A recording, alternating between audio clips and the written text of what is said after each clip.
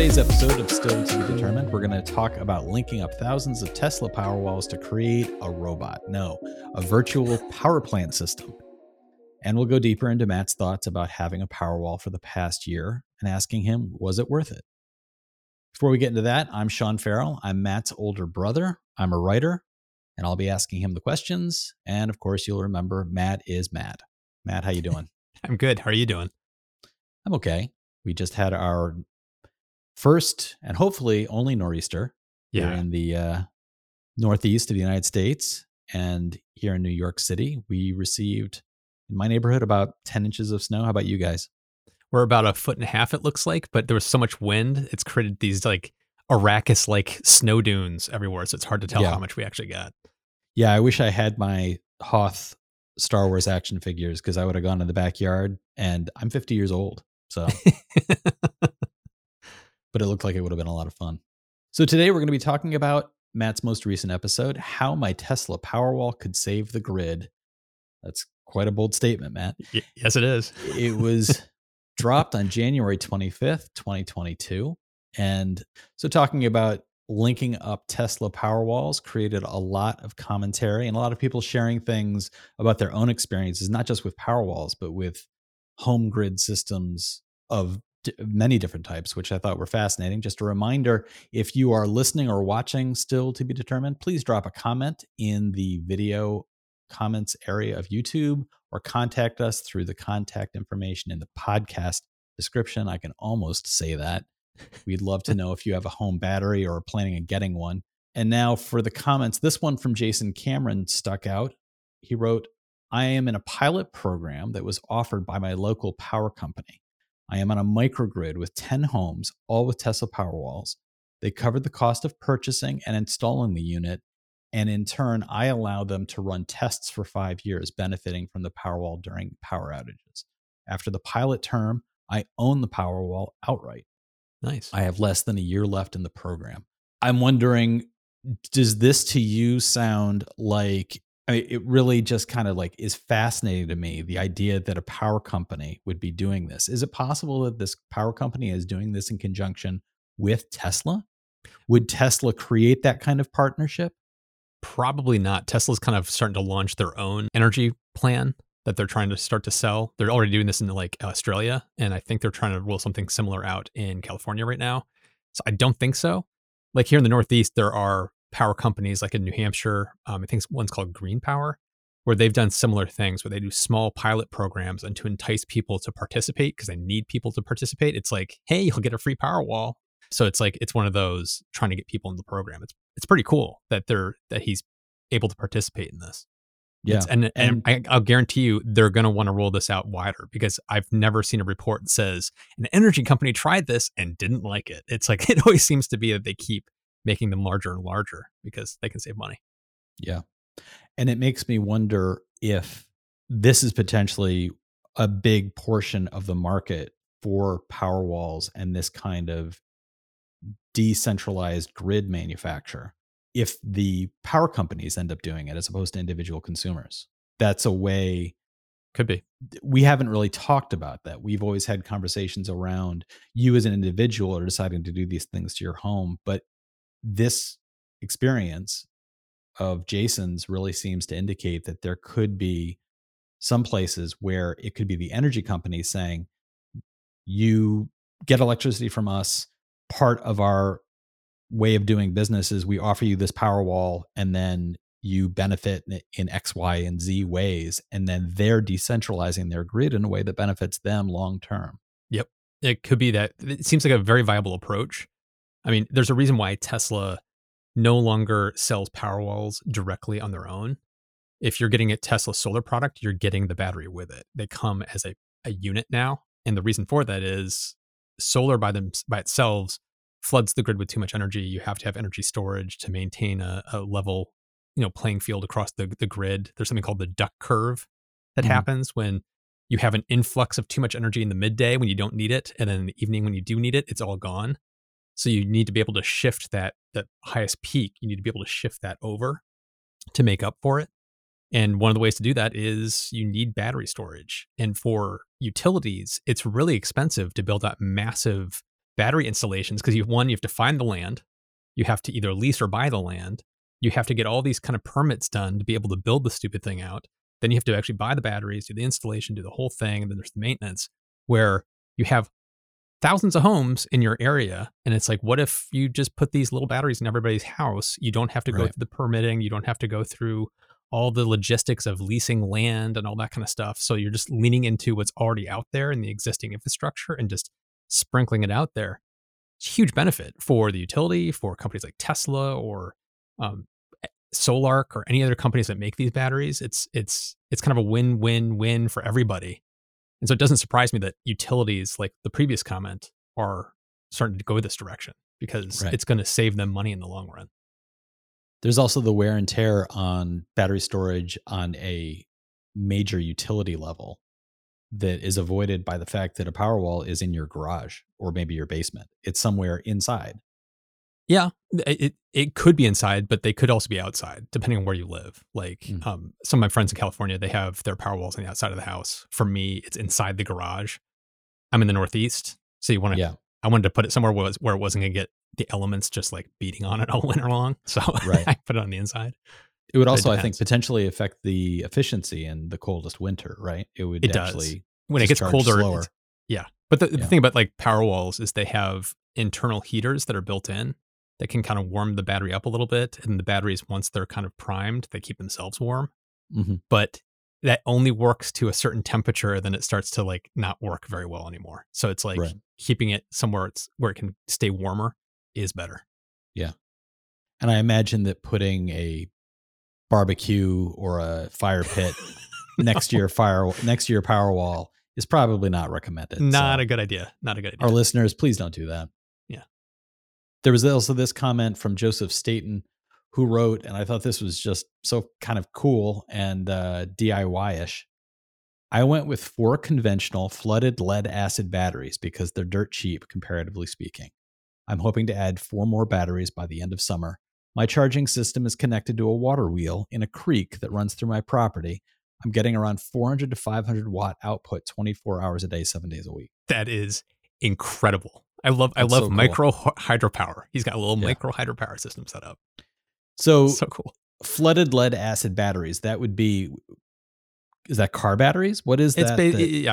It's basically that. That's the thing about lead acid batteries is they are dirt cheap. The problem is they don't last for very long and you might have to replace them after 2 to 3 years of use, where a lithium-ion battery could go 8-9 years or maybe even longer before you'd want to replace it. So there is a trade-off. And so it's like, how many times are you going to replace that lead acid battery over that same time period? And then is the cost still coming out in your benefit? It depends on what you're talking about. Because I've seen reports that say if you go lead acid battery, it's cheaper up front. But then over 10 years, you will have spent roughly the same amount of money as if you had just gotten lithium ion in the beginning. Right. But it really depends on what batteries you're buying and what you're talking about. And ultimately, if your goal is not necessarily to like lower your overall costs, but your goal is to, I want to source my energy from a place that isn't from burning coal or other fossil fuels, then costs over that long term may not even be part of your equation. Your equation may be entirely, I just want to get hydropower back here, and this is the way I'm going to do it. So on top of which, if it works out as a wash in the end, then go lead acid, because it's like it's cheaper up front, and even though you may be spending close to the same amount over the lifetime, who cares? It gets you what you need right now, and it gets it to you cheap, and you're just slowly paying that same amount every X number of years. Who cares? Right. So it's like I have no vested interest in getting lithium ion or anything like that. And there are smart inverters you can get, like Solark has a system where it's battery agnostic. They make their own battery system, but you can also get like their inverter and pair it to whatever battery you want. So it's like, bring your lead acid, bring your lithium ion, do whatever you want. It's like, it's just, here's the system and you DIY it on your own, put together whatever you want. It's really neat. It's like one of my patrons is doing that. Is it suggested that if you're doing that kind of DIY, that you pick one storage type and stick with it, as opposed to mixing and matching storage types? Like, you shouldn't have a Powerwall and some lead batteries because more is better. It's probably not a good idea to mix that. Technically, you could probably do it, not probably, I'm pretty sure you could do it. It gets very complicated. It's much easier to say, I'm just doing a lead acid stack and I have a battery management system for this lead battery stack versus, okay, I have 4 kinds of batteries and I have to have basically 4 different battery management systems that manage each stack and then they unify. It's like, it's very complicated. So it's Mhm. like, I think it would be smarter just to pick one and stick with it. And his numbers of 4 to 500 watts per day, or I mean, it's just Well, that's it's 400. constant power. But Yes. how much in your estimation, like if that was how much you were getting, what would you be able to run on that in your home? Like this would not work for me. It would not supply me 100% of what I need, like in the evening. Like, let's say you're But it cooking would dinner. supply you maybe your refrigerator. Oh yeah, that would Um, easily handle a refrigerator and stuff like that. right. But if you kicked on the microwave, that wouldn't be enough because a microwave might be 1,000 watts. Yeah. So that gets you maybe half of your power at that moment. So it's like what he's getting from that creek is depending on what he uses, is probably 50% of what he needs, Mhm. which is astounding. That's just Yeah. coming from a nonstop little water source in his yard. That's really cool. Yeah. I also the romantic in me loves that it's described as a creek. Mhm. It's not a river. It's just a Just creek. a little So creek. he's got a little water wheel spinning somewhere, and I just love the idea of that. So hat tip to you, Joseph. So your video taking a look at ways that the Powerwall benefits the larger grid system, providing maybe the necessary understructure beneath the larger grid itself. Mhm. I was wondering, obviously, things go down today, the grid could collapse and you would have power for a certain amount of time that would benefit you individually. Mhm. But if my understanding is correct, part of what you were talking about was a conceivable future where there would be enough of these batteries in the system to alleviate those stresses that might cause that major type of collapse. Correct. Yeah, it's like it's conceivable that that could happen. I was wondering, have you seen anything that would indicate what kind of numbers would be necessary to get there? No. Because this is something one of the things that I'm struck by, and you've talked about this in this video and you've talked about it in other videos. The catchphrase individual results may vary. Mhm. It's dependent on local policy, it's dependent on local regulations and laws, it's dependent on what power companies can or are willing to do. Mhm. And you lay out scenarios where people have pushed back on you and said, "Oh no, you're not getting what you think you're getting." And your response is, "Well, I'm in this part of Massachusetts and that's what we can get here. You're in some other Ohio. place, Yeah. Yeah. Arizona or Northern California or wherever, and the regulations there are likely different and that's why you don't think I can get what I can get." Yep. What is the preferred system for you, the consumer? What is the type of regulation and Yeah. pricing that benefits you, the consumer? That's a Is it the really one that good. you live under? I think it's more like what I'm living under. Like Massachusetts passed a clean peak standard recently, which is it's somewhat agnostic to whether it's you as a private citizen or whether it's the utility to grid scale, but it's basically requiring a certain amount of battery storage for a certain amount of renewables. So as you ramp up renewables, you have to be ramping up battery along with it because it's a standard that's basically like we can't have one without the other. They have to go You can't together. just keep pushing solar panels Cor- into the communities. You have to Correct. actually have a way to save the power, right? Right. So they have a standard here in Massachusetts that's kind of like, as a homeowner, I can do it, and there's incentives that help me do it so that I can get both. And then at a utility scale, there's something similar. But then you have states like Florida, which are passing laws that are very pro big business and are making home ownership of solar harder.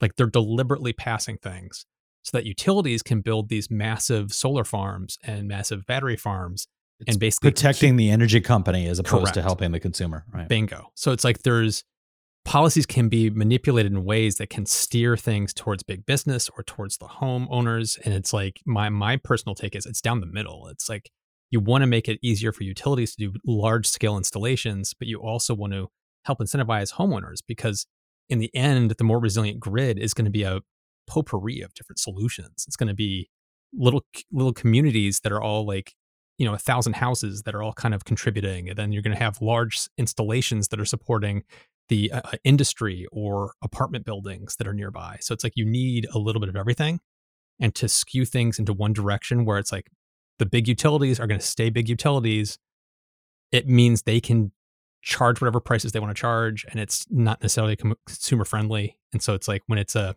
more open platform is where I think the winning solution is going to be. Yeah, you've kind of hit on my second question within your answer to the first one. My second one was, what is the type of regulation that benefits the power producers? Hmm. And you've hit that perfectly. So at this point, is it broken down mainly by state, or are there even regional or local power regulations? Like, does potentially New York City have a different way of regulating power usage and billing than New York State at large? Sadly, here in the United States, it's still local. It's not even state. Because, like, I can't get time of use rates where I am right now. And that's one way to make a battery make more economical sense because you're using energy directly from the grid when it's the cheapest, and you're using it from your battery when it's the most expensive. So you can actually time shift your energy use based on the prices that you're getting from the grid. I can't do that because my energy company is just like, we don't offer it in your region, but my energy company offers it in other regions. It's like, what is going on? Thanks, Eversource. It's like, Right. why don't you do that here in Massachusetts, but you do it over here? It makes no sense. So it's a very local utility to local utility, region to region, until like states step in and say to utilities, you have to do it X way, or you can't do what you're doing over here. You're not going to get that standardization. Right. Policies are the only way to get that kind of under control. Right. And it seems like it would, I mean, that sounds like it's not only asking for state regulation, but federal. That sounds like Maybe, you would maybe. be looking at, I remember when the power grid went down in the blackout of, what was it, 2002 or 2000, I think it was 2002, half my life ago. The blackened parts of the country were right along state lines. And it really becomes the same thing happened when we were in college and there was a major storm in our hometown area of Rochester, and people on our side of the street Had had power. power and people on the other side of the street didn't. So these grid lines literally dividing neighborhoods, dividing streets in that way. If regulations were more uniform across all states and regions, it feels like it would open up the possibility of competition. If you had the ability for different power companies to be able to actually compete across town or city or even state lines, Hmm. it seems like you could open up competition in a very positive way. But Yeah. so when you are trying to get this kind of system going and you have a test case scenario that we talked about with Jason Cameron's comment about his energy company running this pilot testing of a certain number of homes over a certain period of years, would a power company that is looking to promote this kind of undergirding of the system, would it depend on homes within specific distances of each other all having power walls, or does it not really matter within the system as a whole? It's a good question. My base level understanding is it wouldn't matter that much because it depends on, all grids are kind of microgrids. So like Right. there's neighborhoods are on the same kind of like mini circuit, I guess you would say. So it's like as long as you're not overloading a certain region, you're going to be fine. But yeah, the utility probably does have to somewhat plan out as they're rolling things out of, we want to get more batteries in this zone. We want to get more batteries in that zone. This one has enough, so we don't want to add too many more here because it's not going to benefit us elsewhere. So there may be a reason for that, for why they'd want to do that. But at the same time, if you're just talking about doing like peak shaving, which is what the virtual power plant system is doing, just kind of as a mass scale, it's like it shouldn't matter too much. But I would lean more on people in the industry to really kind of like, if anybody's listening to this, I would love to for you to comment down below or reach out to me because it's like that's a good question. I'd like to know more details on that. Yeah, it would be interesting to know if this is the sort of thing that a power company would start saying, okay, we're going to start like cutting up neighborhoods Hmm. and making these offers to specific areas because we need these power, we need the power storage to be centralized in that way. Yep. Or if they would just benefit from making a broad citywide or region-wide offer of, we've got 1,000 of these things available. The first 1,000 people come get them. Mm-hmm. If it didn't matter that they were 10 miles away from each other as opposed to 50 yards. Right. And I agree with Matt. If you do have any experience with that, if you have any insight into that, please do let us know. You can reach out through the contact information in the podcast notes, or you can do it on YouTube by simply scrolling away from the images of our beautiful faces and going to the comment section directly below.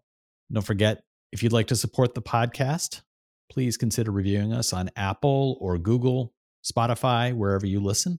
And if you'd like to more directly support us, you can go to stilltbd.fm. You can click on the Become a Supporter button. You can throw quarters at our head or not, but any kind of support really does help the show. Thanks so much for listening, everybody. We'll talk to you next time.